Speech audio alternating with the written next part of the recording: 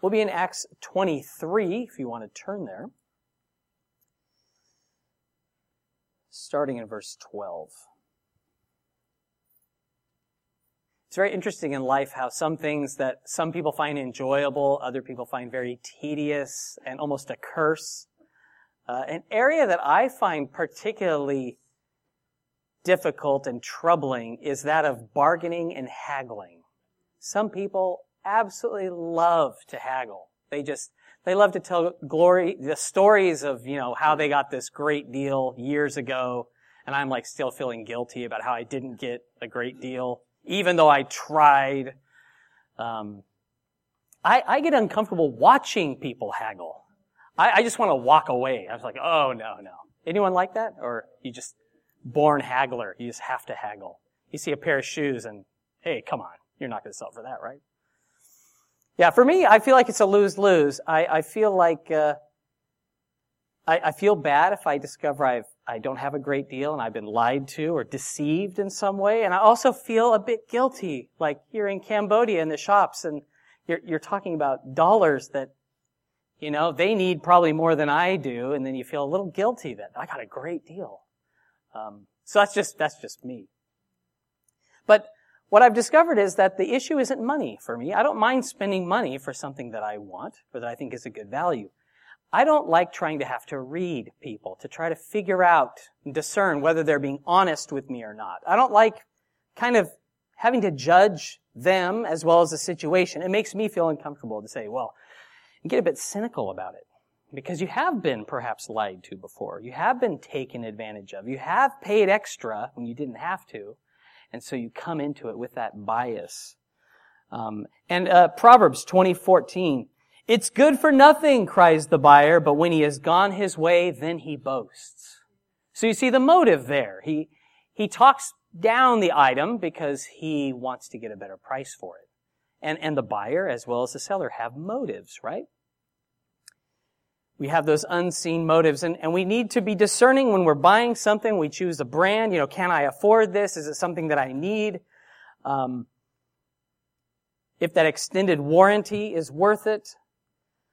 But we also make judgments about other things all the time when it doesn't involve money at all. We can judge people, judge their motives.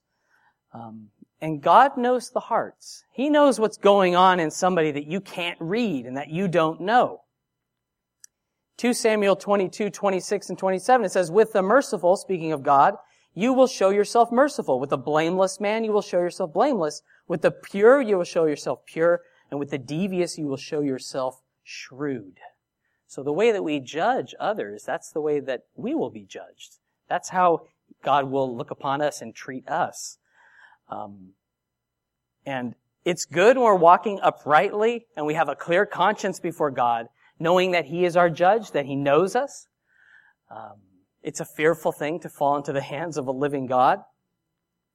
And when you're being accused, when you're misunderstood, when you're being judged, it's easy to become angry or fearful.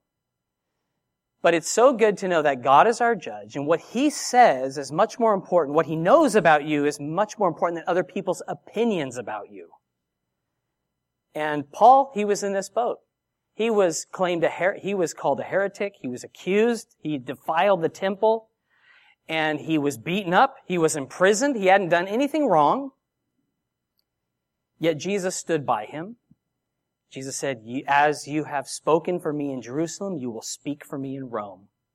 And what an encouragement that God knew Paul. God had heard all these accusations, but He knew the truth and that He would stand by him and fulfill His word. And so what a comfort that is for us, thinking about that. Let's pray. Father, thank You for Your word. Thank You for Your power. Lord, we need You to reveal Yourself to us. We do come in broken. We come to You empty. We come to You not understanding and confused about things and needing Your guidance and clarity. And we need You to show us things about us that we don't even know about us, that You know very well. We pray that You would minister Your wisdom to our hearts and give us eyes to see, Lord. Help us to praise You and to worship You and to trust You in Jesus' name. Amen. Acts 23, Verse 12 is where we pick up our passage. Paul has been imprisoned. He's in the barracks awaiting really just what's going to happen next. Because he has just gone before the Sanhedrin. They were pulling him apart, and the guy said, well, the commander brought him back to the barracks and said, for your own safety, you have to stay here. And so he's really in limbo. He doesn't know what's going on. But the Lord stood by him. Acts 23:12. And when it was day, some of the Jews banded together and bound themselves under an oath, saying that they would neither eat nor drink till they had killed Paul. Now there were more than 40 who had formed this conspiracy.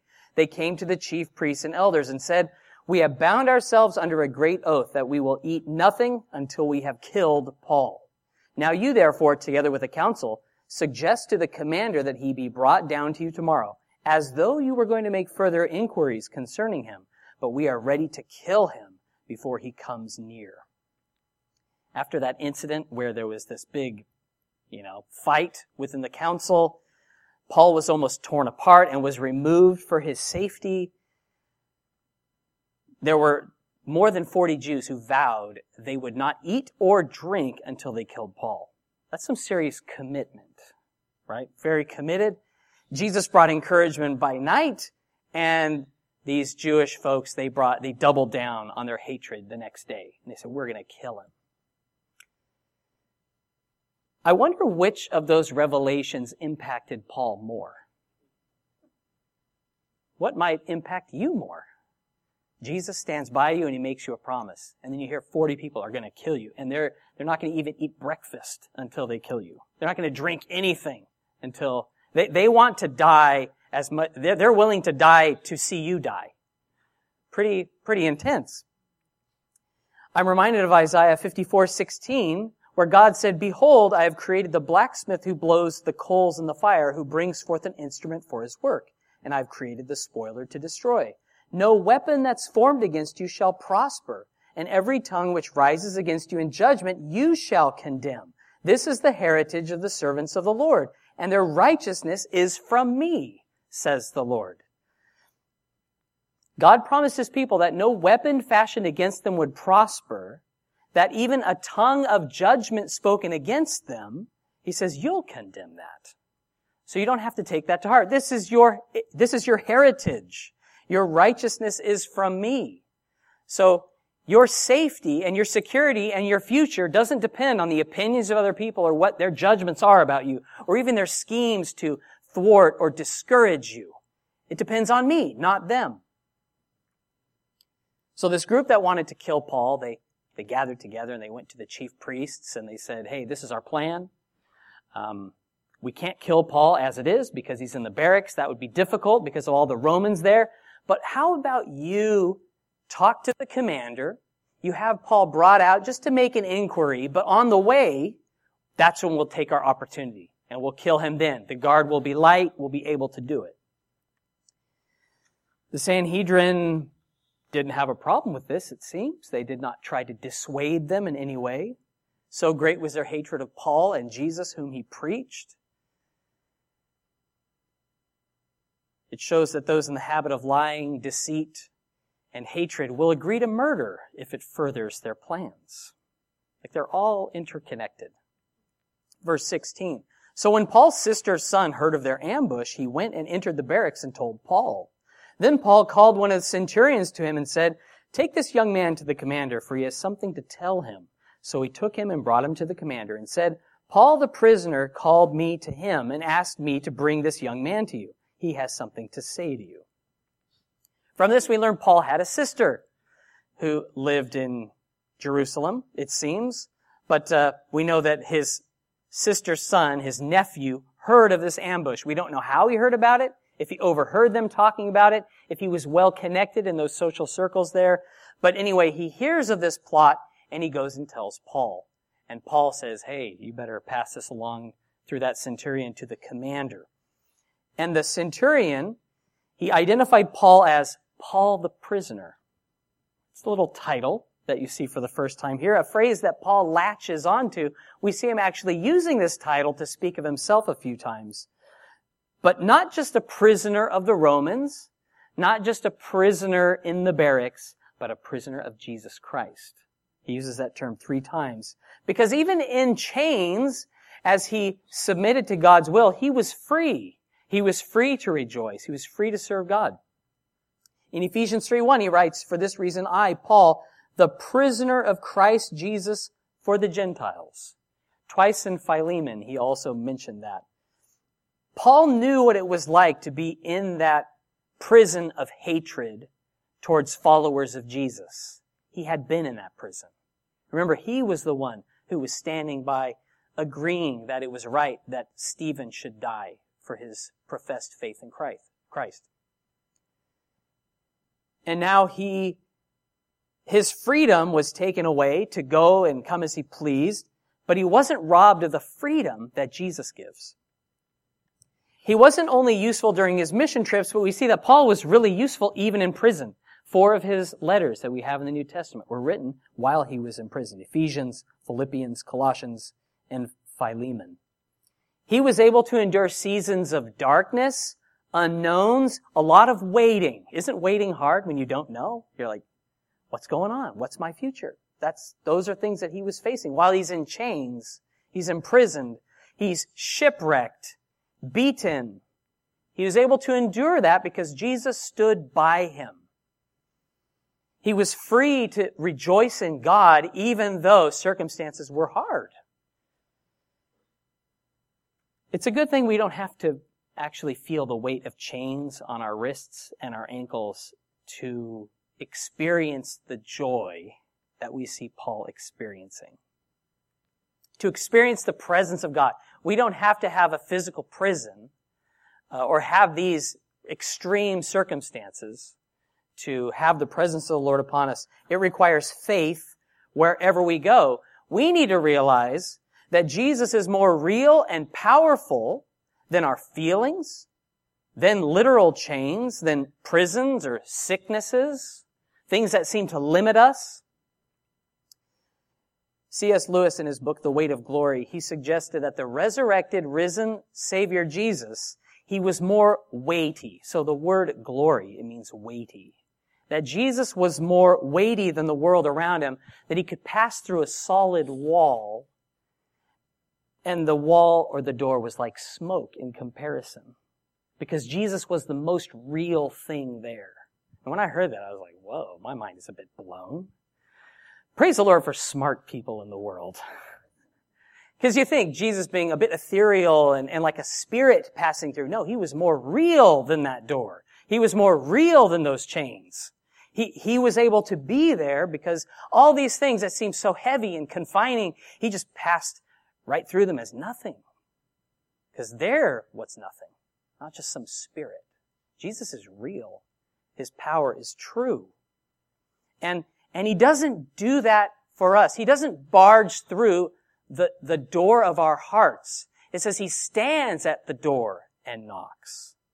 He's not going to force his way into your life, but he's going to stand there and he's going to knock and he's going to call out for you to willingly, voluntarily open up to him to receive him and to receive the truth that he has said.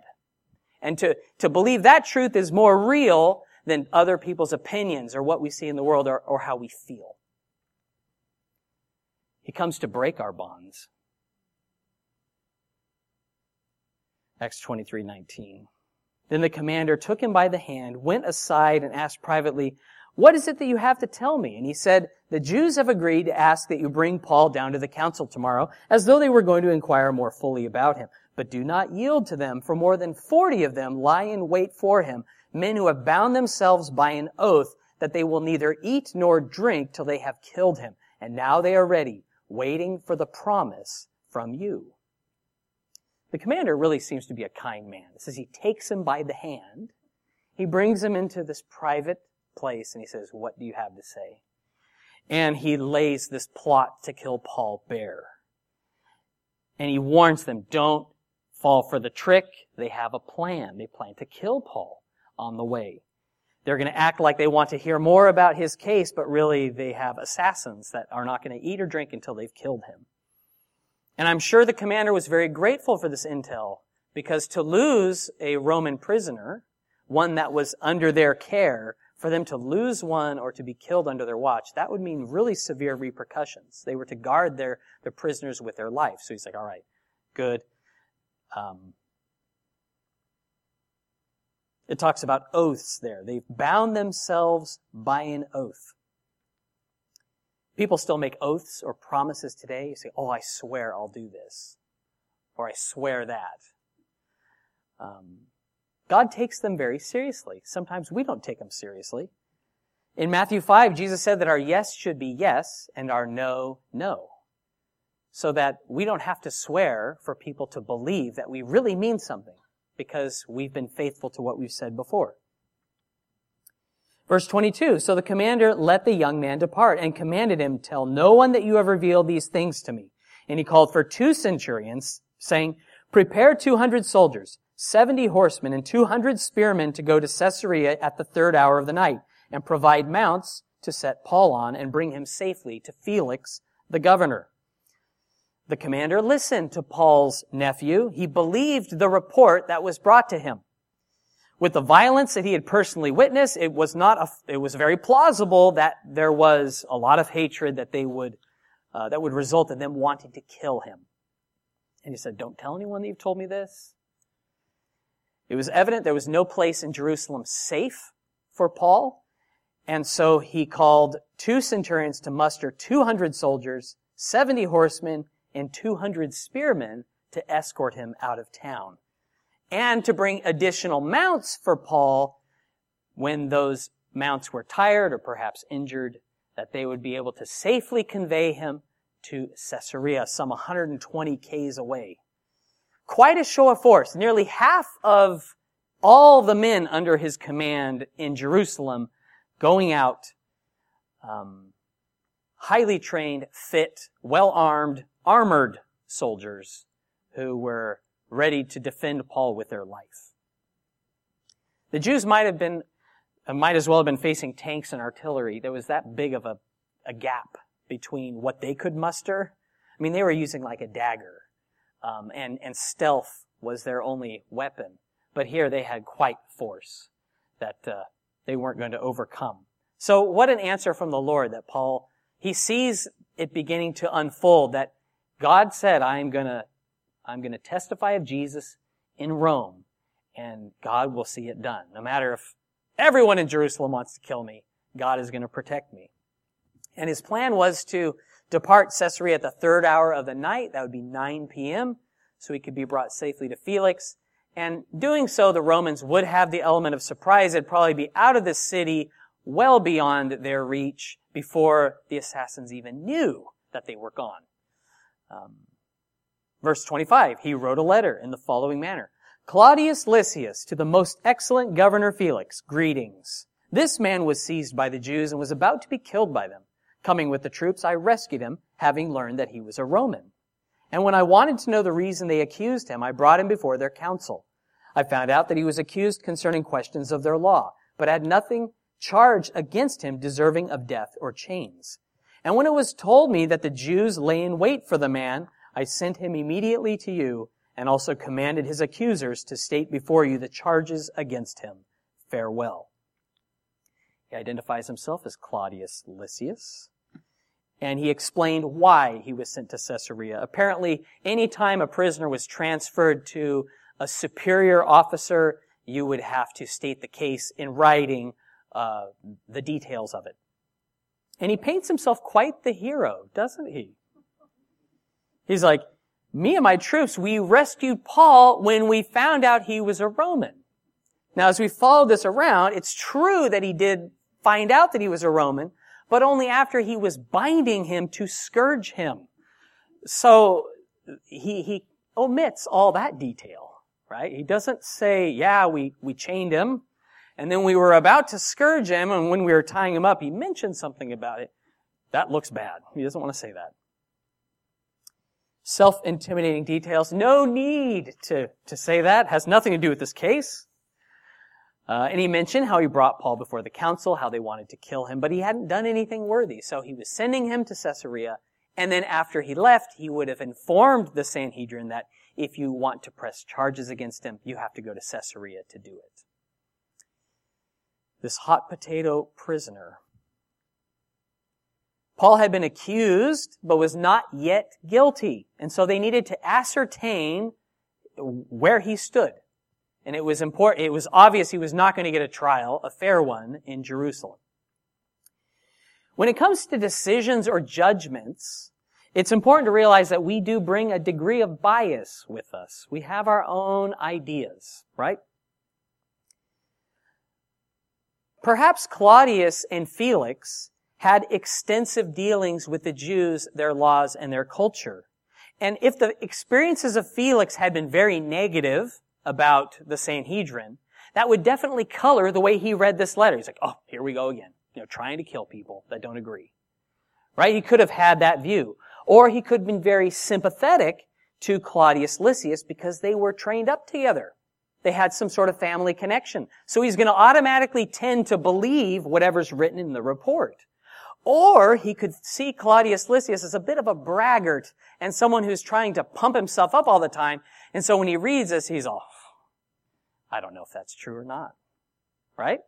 So there's all these decisions that he's making in interpreting this. And I'm focusing on these points for a couple of reasons. The one is, one side of the story is not the whole story. You might hear an account, but until he heard from Paul and his accusers, he couldn't even begin to make a real decision concerning the case. The second one that I want to make is the first account you hear is not necessarily the most credible. Sometimes the first time we hear a story, we'll be more apt to go with that version because we heard it first. And so we'll repeat it without really looking into it. Who knows the motive of the storyteller? Who knows what their motive is? We don't. We don't really know. Even the most objective people have motives and judgments that we don't even realize that's impacting our decision of what we're going to believe. Jesus, Paul, others, they were accused as evildoers, but did nothing worthy of death or chains. They had been accused. Revelation 12, 9 through 11, it exposes Satan as an accuser of the brethren. That's his tactic, is to accuse. He doesn't have any basis for it under grace, but under the law, we've all sinned, haven't we? There's a lot that we could be rightly accused of. And as I was hearkening back to my childhood and my life, there's plenty of things that I've done and said that were wrong that I wasn't even punished for, right? There's this handful of times, or maybe a lot, I don't know your childhood, but perhaps you were punished for something unjustly, right? You actually told the truth and it was you who got in trouble. And you're like, I remember that. I was right. And I really had the right motive. But I got in trouble for it. And you're like, that's wrong. But you would agree, there's plenty of things that you've done or said that you didn't get in trouble for, and you really should have. If justice was going to be served, if we're honest, we're like, all right, I can take that one. I agree. I have not been perfect, right? Let's gladly receive rebuke and correction from the Lord and fellow believers, but as believers, we don't have to lay accusations and condemnation from the enemy to heart. We don't have to own that. The victory has been won through Jesus. It's through Him that we get righteousness. It's not by the works of the law. I'll just read this passage in Revelation because it's awesome. During the midst of the future tribulation, it says, so the great dragon was cast out, that serpent of old, called the devil and Satan, who deceives the whole world. He was cast to the earth, and his angels were cast out with him. Then I heard a loud voice saying in heaven, now salvation and strength and the kingdom of our God and the power of His Christ has come. For the accuser of our brethren, who accused them before our God day and night, has been cast down. And they overcame him by the blood of the Lamb and by the word of their testimony, and that they did not love their lives to the death. And it says Satan accused them day and night before God. This is a future event where Satan is accusing us before God and saying, look at that guy. Look at what he's done. Look at what he said. Isn't he a hypocrite? Isn't he saying one thing and doing another? And the accuser will one day be thrown out of heaven and the case dismissed with prejudice. And what that means is they are not able to, that lawsuit is being barred from ever being resubmitted. If you submit a case to the court, they can dismiss it, but if it's dismissed with prejudice, it can't come back. That person is not allowed to make that again. It's like, hey, he's dismissed, he's thrown out, the case is thrown out. And so it's like, glory to God that salvation, strength, and righteousness comes from the blood of the Lamb, and that the testimony of our words and deeds carry more weight than what he says. We don't need to lose heart when we're accused by men, by people. Let's be mindful that we are not an accuser of the brethren. Right? We can easily slip into that one where we begin to accuse. Paul had been accused by the Jewish council. He hadn't done anything worthy of this treatment. If you could please turn to Romans chapter 7, starting in verse 24. Paul would have admitted, and he did many times, that there was this battle between the flesh and the spirit.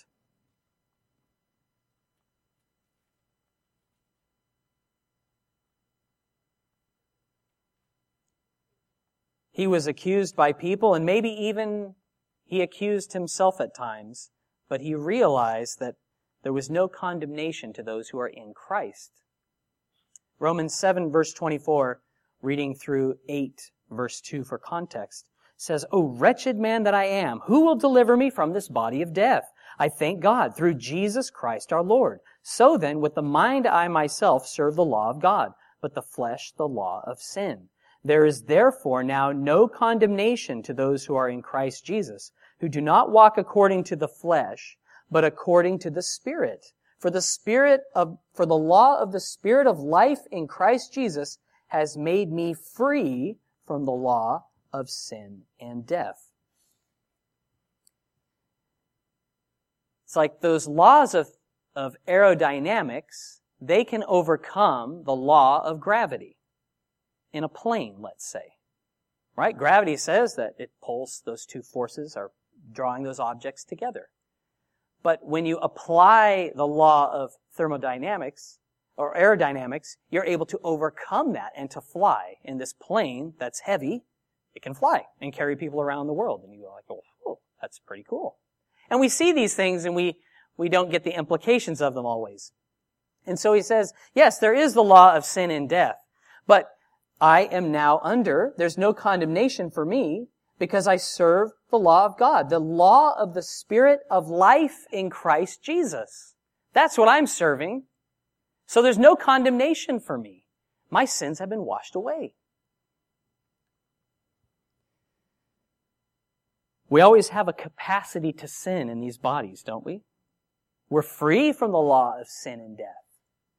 But we have the capacity to sin because we're in this body of flesh. We can give place to feeling helpless and condemned when we're free. If you would agree that we have the capacity to sin, and you'd say, well, do you sometimes feel hopeless as a Christian? I have. But should I? No. Because of what Jesus has done for me. There's no condemnation. I don't have to live in perpetual regret because of the position Jesus has given me by His grace through the gospel. Paul didn't need to be burdened by his accusers or the chains that bound him because Jesus had set him free. And this isn't just like a fantasy or pretty words, but really a reality that we can enjoy. It's our birthright as children of God to be free from condemnation when we're walking in the Spirit. We don't have to be beating ourselves up anymore, bound by sin or the fear of man or by what other people think. Our freedom is in Jesus. We're never at the mercy of our enemies or our accusers, but we can press on in an abundant life through faith in God and what He's done, what Jesus has accomplished. Because when we read the book of the Revelation and we see these future events that will take place, they're already done in one sense. God has already said, this is how things are going to be. And we can celebrate them as accomplished, whether we see them with our eyes or not. And I'm looking forward to the time when Jesus Christ sets his foot down on the Mount of Olives and establishes his kingdom in Jerusalem. I mean, that's amazing. But even now, the kingdom of God is established within the hearts of those who trust him. And his power to work in and through your life is just as strong and powerful as that day and also when Jesus rose from the dead. And that's dynamic power. It's amazing. Acts 23, verse 31. Then the soldiers, as they were commanded, took Paul and brought him by night to Antipatris. The next day they left the horsemen to go on with him and returned to the barracks. When they came to Caesarea and had delivered the letter to the governor, they also presented Paul to him. And when the governor had read it, he asked what province he was from. And when he understood that he was from Cilicia, he said, I will hear you when your accusers also have come. And he commanded him to be kept in Herod's praetorium. The 470-strong group of Roman soldiers, they accompanied Paul by night to Antipatris. It's about 56 k's north of Jerusalem. And in that region, there's a lot of places that would be ideal for an ambush. That was kind of the danger zone. Once they reached Antipatris, they could safely reduce that military escort to the horsemen. And Caesarea is a beautiful port city. It was the capital of the Roman province of Judea at that time. Encyclopedia Britannica says, excavations undertaken since 1950 have uncovered a Roman temple, amphitheater, hippodrome, which seated 20,000, the aqueduct and other ruins of Roman and later times. And I have been to Caesarea, and I guess if you're going to be imprisoned anywhere for 2 years, it's not a bad place to be. Pretty beautiful. He's presented before Felix with the letter from Claudius Lysias, and he just asked him, where are you from? And, oh, okay, from Cilicia. And then he said, you're going to be kept in Herod's praetorium, which is where, that was the governor's residence, but also where all the soldiers stayed. So there was an attachment of soldiers there permanently in that capital city. And Felix was wise not to rush into judgment. He was not sympathetic towards Paul, but he said, he didn't even ask him about his case. He said, I'll listen to you when your accusers are here too. I want everyone to be present before we even have this conversation. Right? He hasn't put on his judge hat yet. But that's going to come. And he says, I'll hear your case when we're ready, when everyone's together. It's a good practice for us to reserve judgment even when we have two versions of a story. I imagine that if 5 people witnessed something, you'd have 5 different stories. They would focus on different aspects of what happened, how they were feeling. That's going to impact what they're seeing, right? It's very natural for us to take sides. It would have been natural for Felix to side with Claudius Lysias' account of the story. But it wasn't until Paul and the accusers were there that he would make a judgment on the matter. We can be easily influenced, right?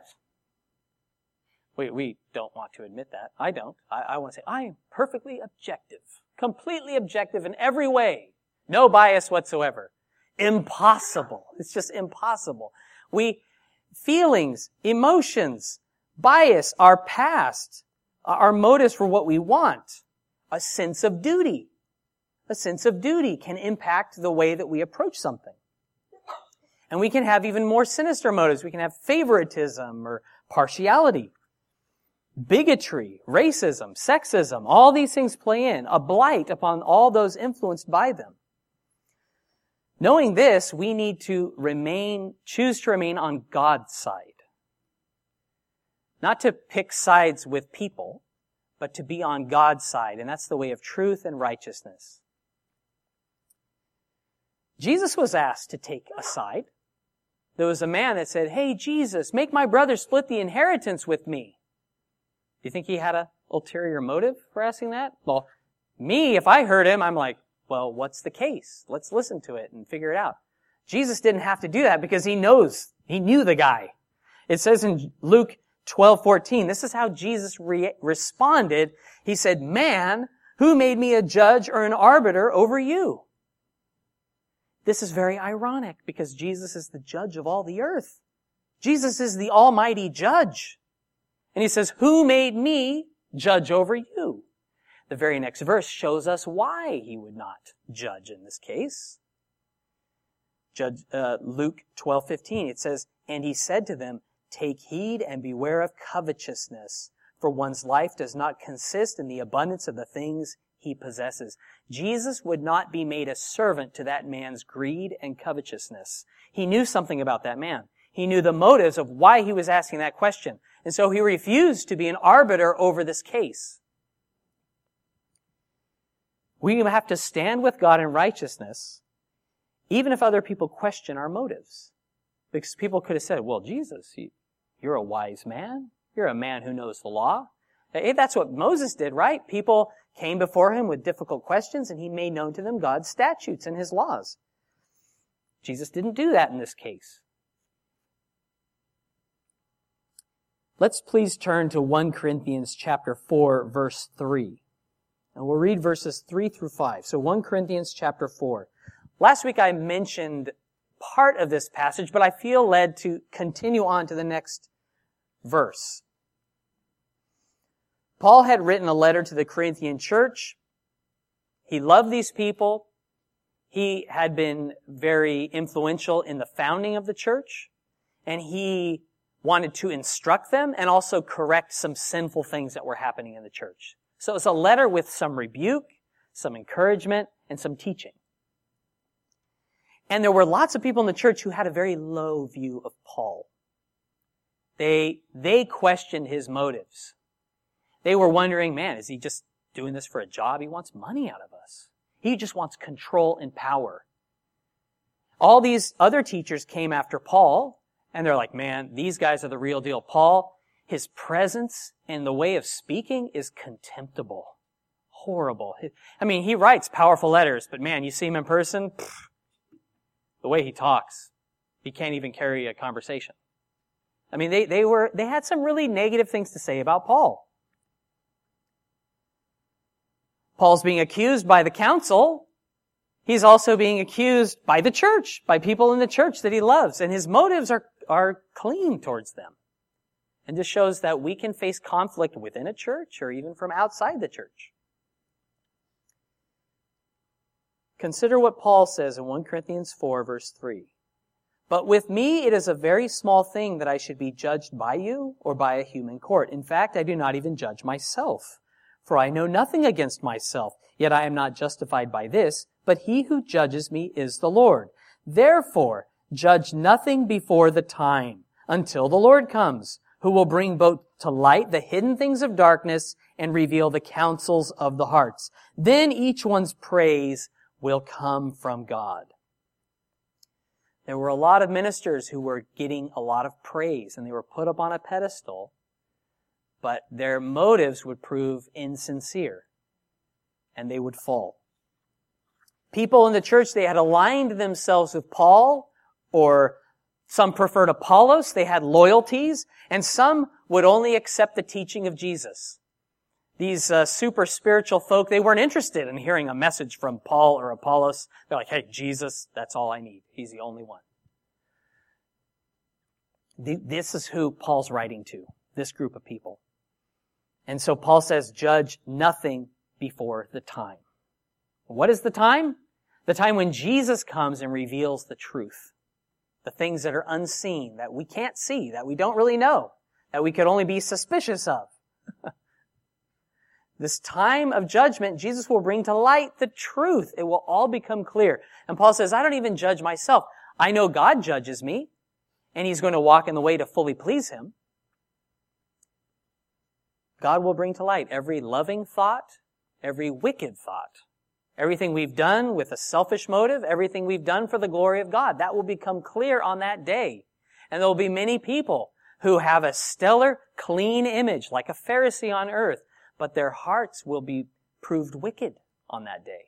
And there'll be other people who are despised and accused and spoken poorly of, whom when God, before His judgment seat, they are clean and deemed righteous by His grace.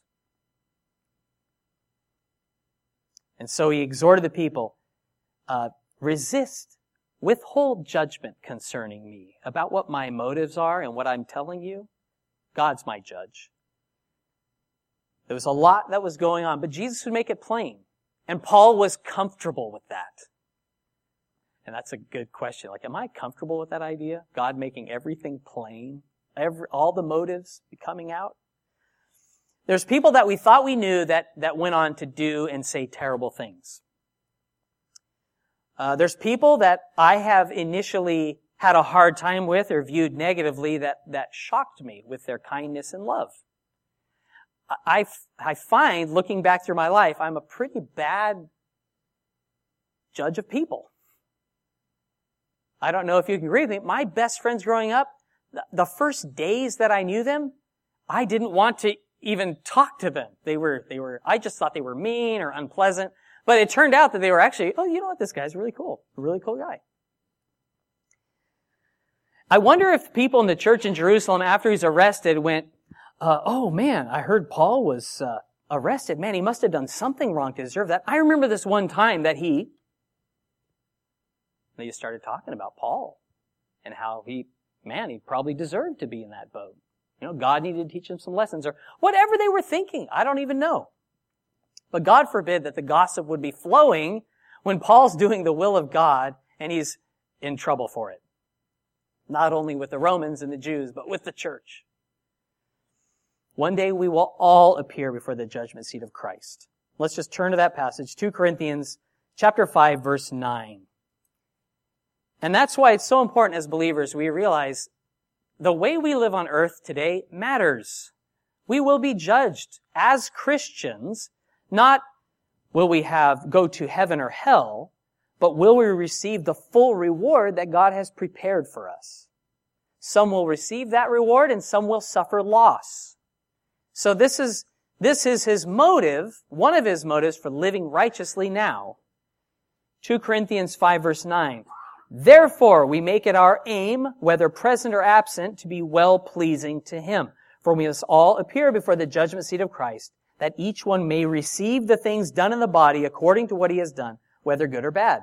Knowing therefore the terror of the Lord, we persuade men. But we are well known to God, and I also trust are well known in your consciences. Knowing our God is consuming fire. He is mighty. We make it our aim to be well-pleasing to him.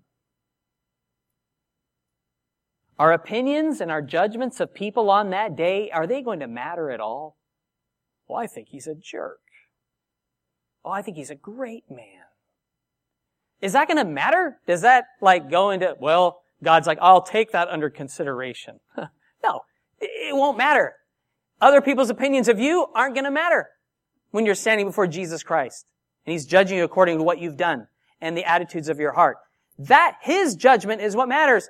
Nobody else's judgment matters then, and it doesn't matter now. It doesn't matter. Even when someone is, let's say, they have a judgment concerning you and they say something, that can still be instructive. Even when they're doing the wrong thing, God can use that to teach you something. So we can learn.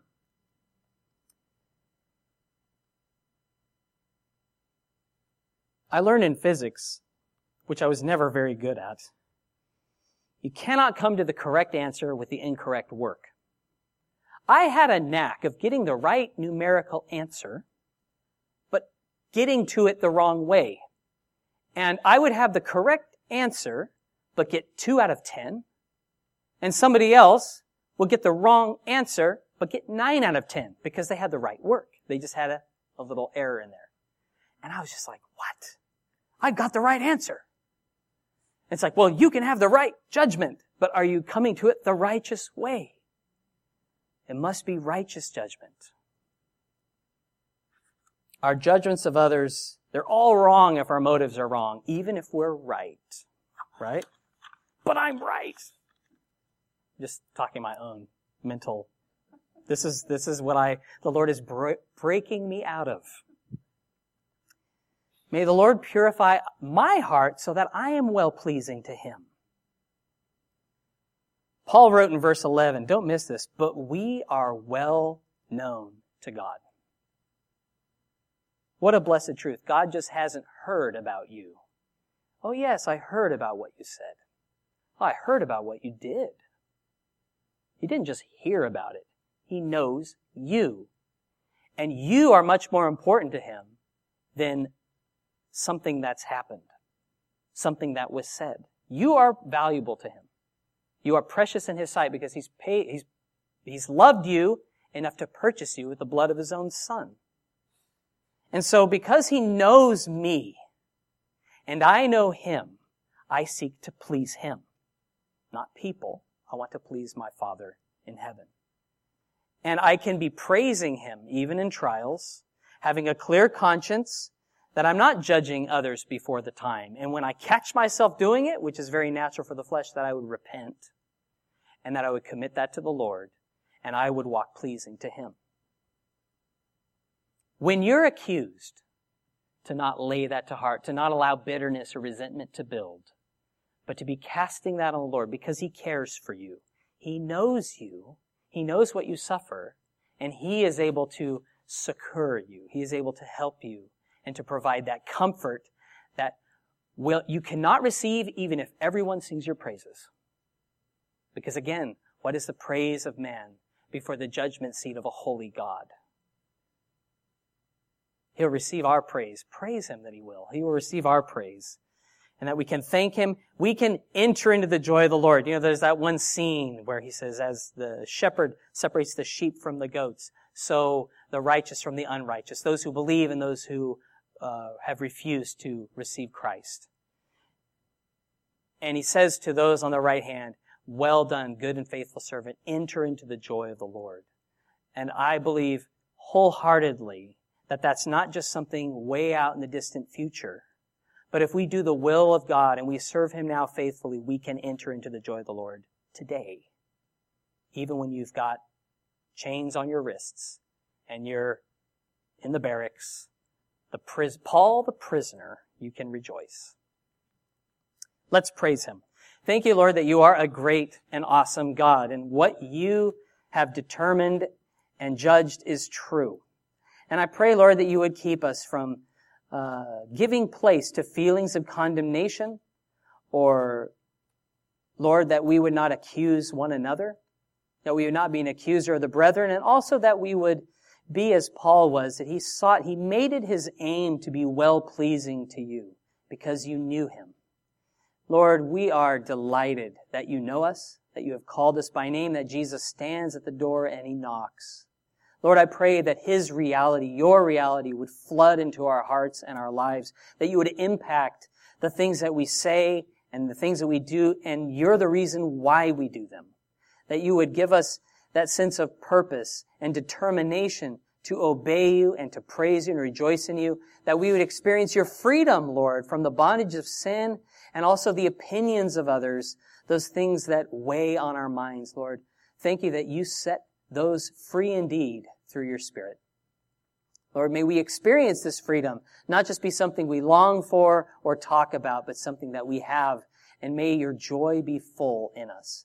Thank you, Lord, for your word and for, allowing even Paul to go through such tough circumstances and to face such difficulty, that Jesus would be ridiculed and betrayed and scourged and crucified, betrayed by his own, so we can get much solace in the situations we face, Lord, which are nothing to that severity.